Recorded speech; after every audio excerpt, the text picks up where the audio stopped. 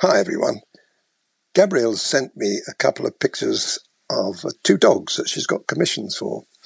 And it's very interesting because she wants to put the two dogs in one picture. Now, this is always a problem. It's even more of a problem because what we've got to do is trim the animals down. Now, if we look at the light-coloured animal here, lighter of the two, the way you've got to do this is to cut the head off first of all, but you can't come too tight. You've still got to give a fair bit of depth in the neck and the body.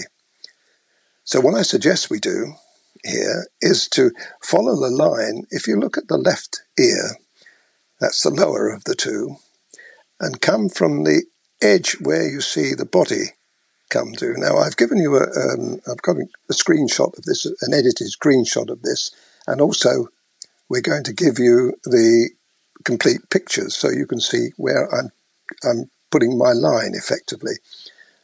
Now, I'm certainly not suggesting we cut the ear off. The ear stays there, but we use the line that I've got of the edge of that crop as the edge that we need to use. And you'll also have to lose the area that you can see the body through the ear and the head. If you see that little bit by the ear, we'd have to lose that as well. That'd have to go into the background.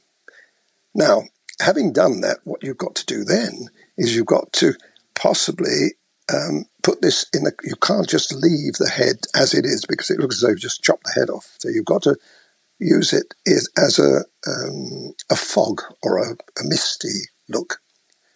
And to do this, you've got to put a background on. There's no option.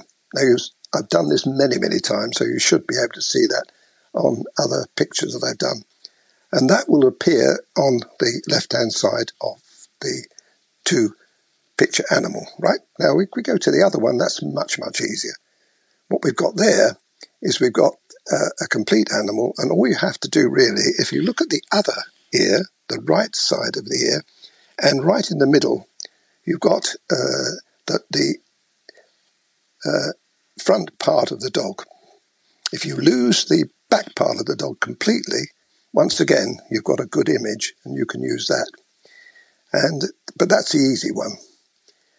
It's not going to be easy. This is a really hard thing to do. I've done it myself on occasions when I've had commission work, and it's always presented me with a problem. And it's even worse if you get two different photographs taken at different times. We're lucky here that these were taken at the same time, so the lighting is correct. Now, I hope it makes sense to you all.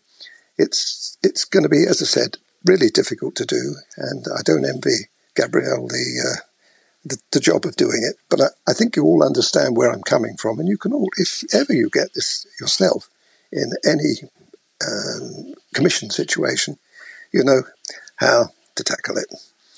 Anyway, good luck. Bye for now.